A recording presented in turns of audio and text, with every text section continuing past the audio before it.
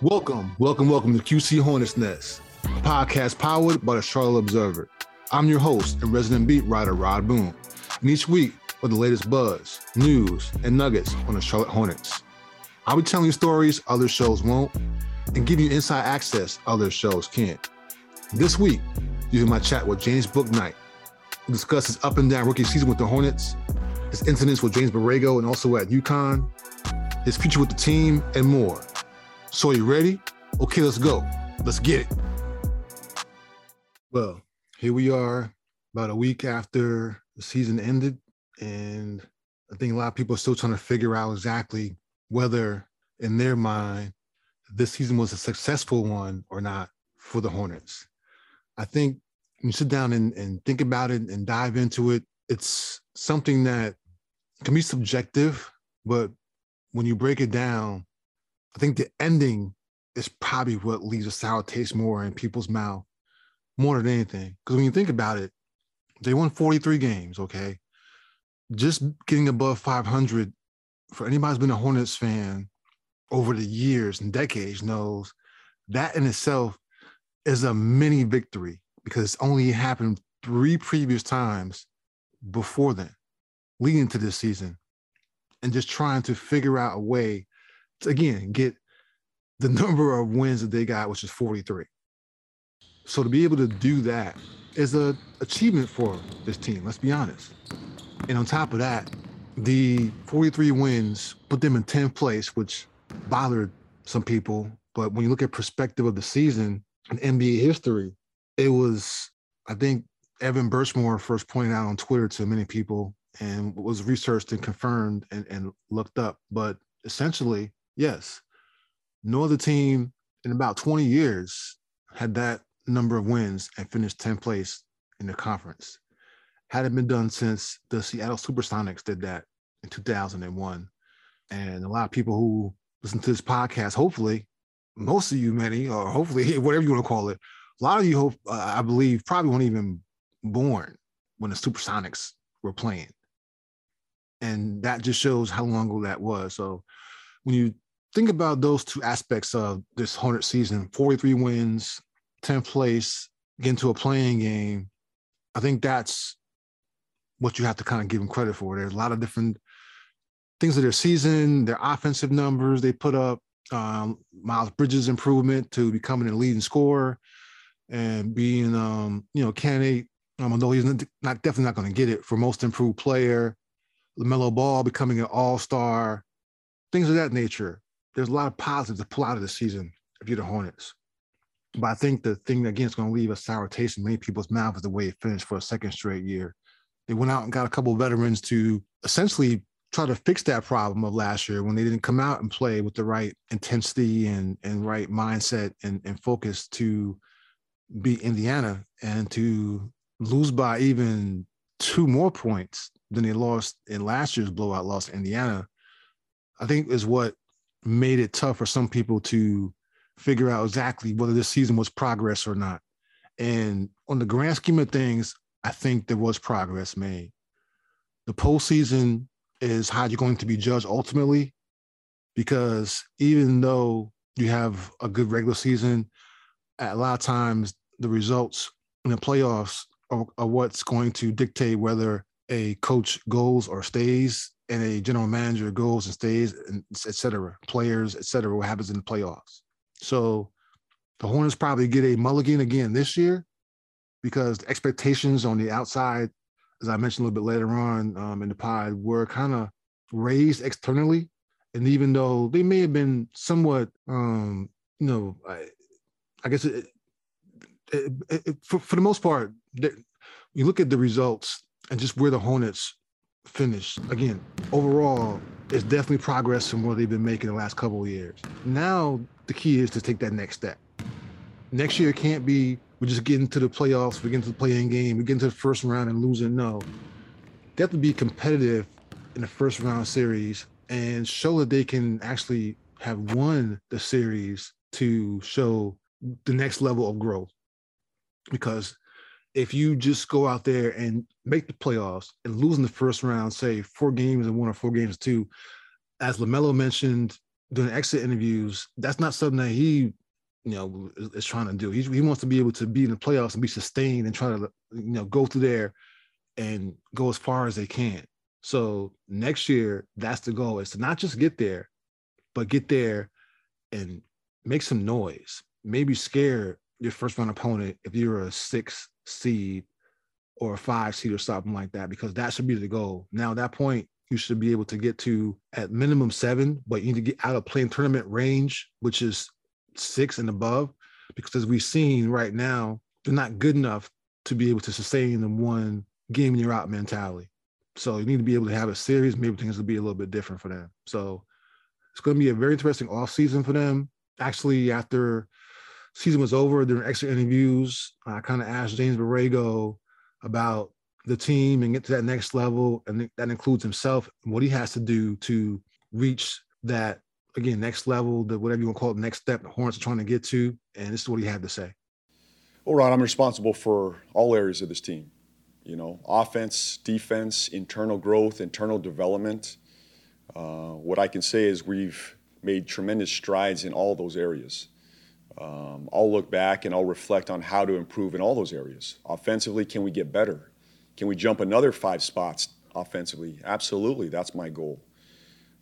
Internal development, the growth individually by players, that's an area of growth for us as well. We got a 20-year-old that was an all-star this year, Miles Bridges, who was drafted, 12, 13. He was a candidate for the all-star team. PJ's had tremendous growth. We have 2 second-round picks in our top 8 right now in Cody Martin and Jalen McDaniels. So, we're responsible for that as well, internal growth and player development. Defensively, same thing. We got to look at our defense, how to improve and get better. As I just mentioned, the ways you get better is you become more curious. You study the game at a higher level. We'll look at schemes that make sense for our group. I think we stabilized the defensive schemes throughout the year. And we'll look at what makes sense for us moving forward.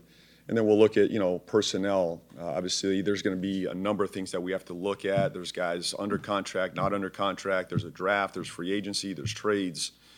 Obviously, there's going to be time to reflect on all of that to improve our defense. And those are conversations Mitch and I will have, over the next couple months, how to improve our defense. But it's a focal point of ours. But it's not just the defense. We got to improve in all areas. Offense, player development, internal growth, and we're going to address all those areas. You don't win 10-plus games each year without growing and facing certain areas. That just doesn't happen overnight. We're one of 3 franchises over the last 2 years to go plus 10, plus 10. The other 2 teams are the Phoenix Suns and the Golden State Warriors. The only other team other than those 2 that's went plus 10 are the Charlotte Hornets. There's been tremendous growth here. There's been tremendous progress. For us to be even in that category with Phoenix and Golden State is just tremendous for our organization. We're on stable ground. Now it's just about taking that next step. Don't get caught up in all the other, the noise. Just stay the course, get better. And I'll do that. I'll reflect on myself, on the team, and how to get better. We'll address those areas and come back a better team. So there you hear from the head coach. I think everybody next year knows that they're going to have increased expectations internally and externally. And the Hornets are going to have a very big offseason that we'll get into a little bit later on here in the pod about how they're going to have to address some of their needs and how can they make sure this doesn't happen again next year and continue to progress the way they want to. So we'll see exactly what shakes out this offseason. But again, it's going to be a very, very interesting one for the Hornets. Now, in return of our mailbag, a segment that you guys are very interactive with. Now, once again, I'm very appreciative of you submitting your questions. We had a lot of questions submitted, and one is from Jeremy, who is at JG Wentworth 704 on Twitter. This is kind of a question a lot of people have been asking a lot lately. I think it should be addressed because I think people are kind of forgetting the point here. All right, so the question is, do you expect Borrego, as in James Borrego, and Kupchak, meaning Mitch Kupchak, to both be retained after a second playing tournament loss? All right, let's take the GM, Mitch Kupchak, first. You telling me the job that he's done since he's been over the past 4 years warrant him getting fired because they've had 2 tough losses in the playing tournament, that makes no sense to me whatsoever. I'm not sure why people even think that would be the case. If you want to say Mitchell getting a little bit up there in age, and maybe he may want to think about retiring pretty soon, taking down a couple of notches or something like that, that's definitely a possibility. But if to sit here and say, will he be retained? It makes no sense to me. 2 different things. Again, if he wants to say, I'm getting up there in age, I want to kind of step back a minute and be more of a consultant or something, that's one thing if that's the case. But he's not getting fired, for one. For 2, there's a lot of questions and responses and replies about James Borrego's job status as well. Now, unless you're a new Hornets fan, which I guess a lot of people are, you should be well aware that last August, I'll say it again, last August, we are in April, not even a year ago, last August, James Borrego was given a multi-year extension by the Hornets. Let me repeat that for those people who weren't paying attention. He was given a multi-year contract extension last August by the Hornets. So they're going to go ahead and eat that and fire him after just giving it to him less than a year ago? That makes, again, no sense whatsoever. If you want to say next year, if he's not coaching maybe up to a certain level of what expectations are among the organization, could he be in the hot seat? Absolutely. That's the NBA. You're paid to win games and win games when it feels time for you to win games. Right now, the Hornets were building toward becoming something that they can actually be, eventually be a team in the East to be reckoned with and be a threat to win a first round series or better. Going into this year, Mitch Kupchak admitted that was not the case. They weren't there, that maybe they were even ahead of expectations. So for people to think that they're going to fire James Borrego off a second bad loss in the playing tournament is ridiculous. Again, but if you want to say that puts them on notice a little bit to go in there and coach better next year, otherwise there could be a change, that's different. But can you please stop inferring they're going to get rid of him, or when they get rid of him, or why is he still here? He just got a contract extension because of the job he did previously. So again, unless you're paying attention or not paying attention, he's not going anywhere anytime soon. If you want to talk about next year, that's something different. We'll get to that point next year. But right now, in between then and that point, nothing is happening. So thanks for the question. I appreciate it. And hopefully this clears up things to people who are not sure what's going on with the Hornets.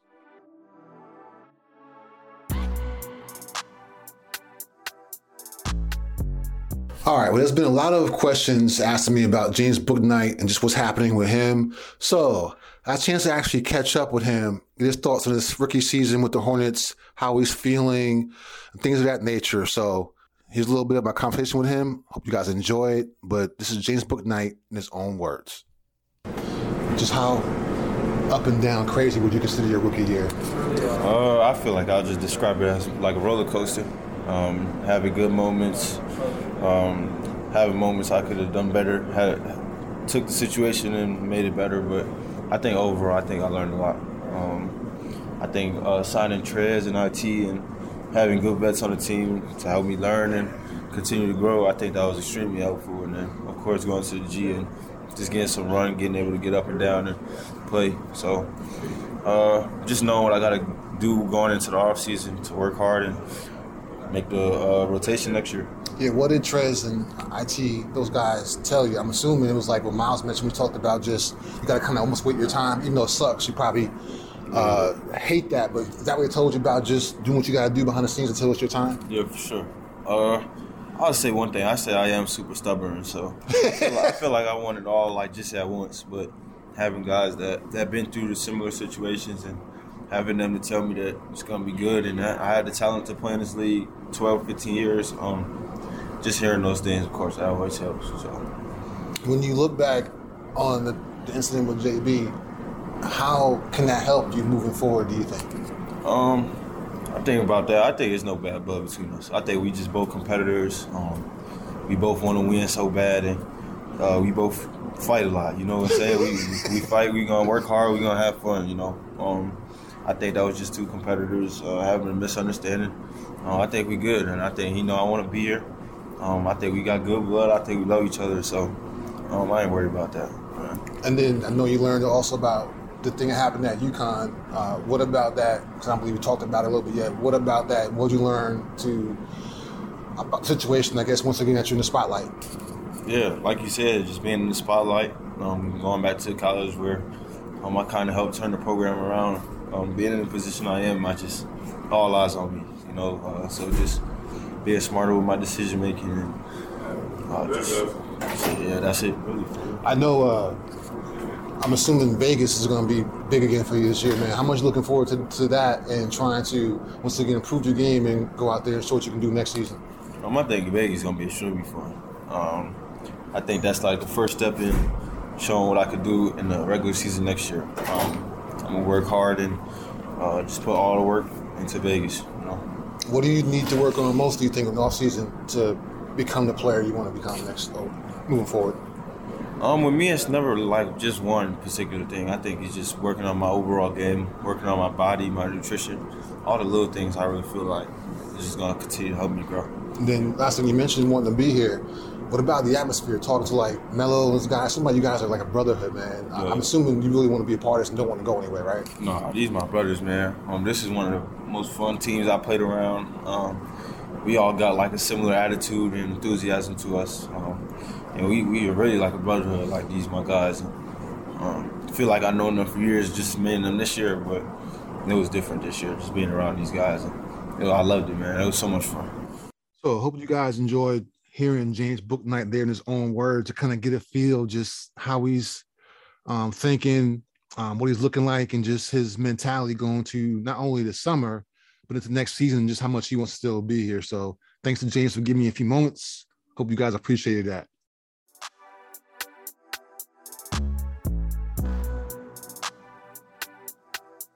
So as we look ahead here, the main thing now for the Hornets as you prepare to begin your offseason is the draft process. And as we learned in the last couple of days, they have a pair of first-round draft picks now, thanks to the Devontae Graham sign-in trade, whereas a condition was if the pick fell outside of the lottery, that the Hornets would get that pick. And I think GM from the Pelicans, David Griffin, thought maybe the Pelicans would be in the lottery again this year. It would be maybe 1 year away from potentially getting in to playoffs next year. So the Hornets have two first-round picks, number 13 and number 15, to, in my mind, use for a trade. And that's where I'm looking ahead here in terms of predictions and figuring out the offseason. I'd be stunned if the Hornets don't somehow package at least one of those picks, if not both of them, to go out there and find a player who can help them immediately on the front line. Those picks could be very valuable to a team who feels like, hey, we're on the fringe of maybe trying to blow this thing up or trying to rebuild. So let's go out there and get some picks and kind of figure out how we can do that, but also staying competitive. So if the Hornets have their druthers about them, they'll go out there and package that and find a way to bring in somebody here to help them out as a rim protecting, potential shot blocking, definitely scoring, and potentially stretch type center as well. Then that will go a long way towards helping them get to the playoffs next season, potentially even win a first round series. Because as we all know, that was one of the most glaring areas of need, is a center who can go out there, athletic center can go out there and not only guard, but also score. So by the Hornets having these two first round picks, I'd be stunned if they drafted two players and kept them both. At some point, you have to start using your assets to be able to flip them and bring you back something in return to help you get to the next level. And to me, that's what I think the Hornets are going to do, as they have these two, essentially lottery picks right there to dangle over any potentially trade partner's head and say, look what I got, come and get them, make me an offer that I can't refuse in return to me making you one for the player that I want. So I think that will benefit the Hornets tremendously. I think this is going to be a huge offseason for them, as they well know, because as I mentioned earlier, for them to take that next step, that next leap, they're missing a couple of pieces. And if they're able to use these draft picks to get that piece, they can be that much closer next season to realizing their goals. All right, time for this week's random factoid. And this week, we're going to spotlight the Hornets' three-point shooting. Now, as you guys know, they were one of the top three-point shooting teams all season. And I think this number here will kind of help give you a little bit of insight into exactly where and how they finished. So the Hornets were one of 4 teams with multiple players in the top 20 and made threes. And the only team with 3 players in the top 20 and made threes this season. Those 3 guys are Terry Rozier. He finished 12th with 222. LaMelo finished 13th with 220 made threes, and Kelly Oubre finished 20th with 191 made three-pointers. So again, they were one of 4 teams with multiple players in the top 20 and made three-pointers, and the only team with 3 players in the top 20. That was Terry, LaMelo, and Kelly. So it showed just how much of a value and just how much they were able to connect on three-pointers this season. And that's going to be about, obviously, making sure that if those threes aren't falling next year, that they can also do a few other things on offense to make sure that if they have a little bit of a rut, they can still pull out some of these close games. Well, so there you have it. Thanks so much for joining me this week on the latest episode of QC Hornets Nest. I'm Rod Boone. For more Hornets content, check out charlotteobserver.com. And for a special sub offer to gain full access, click the link in my stories where it says support my work with a digital subscription. All right, till next time, we out.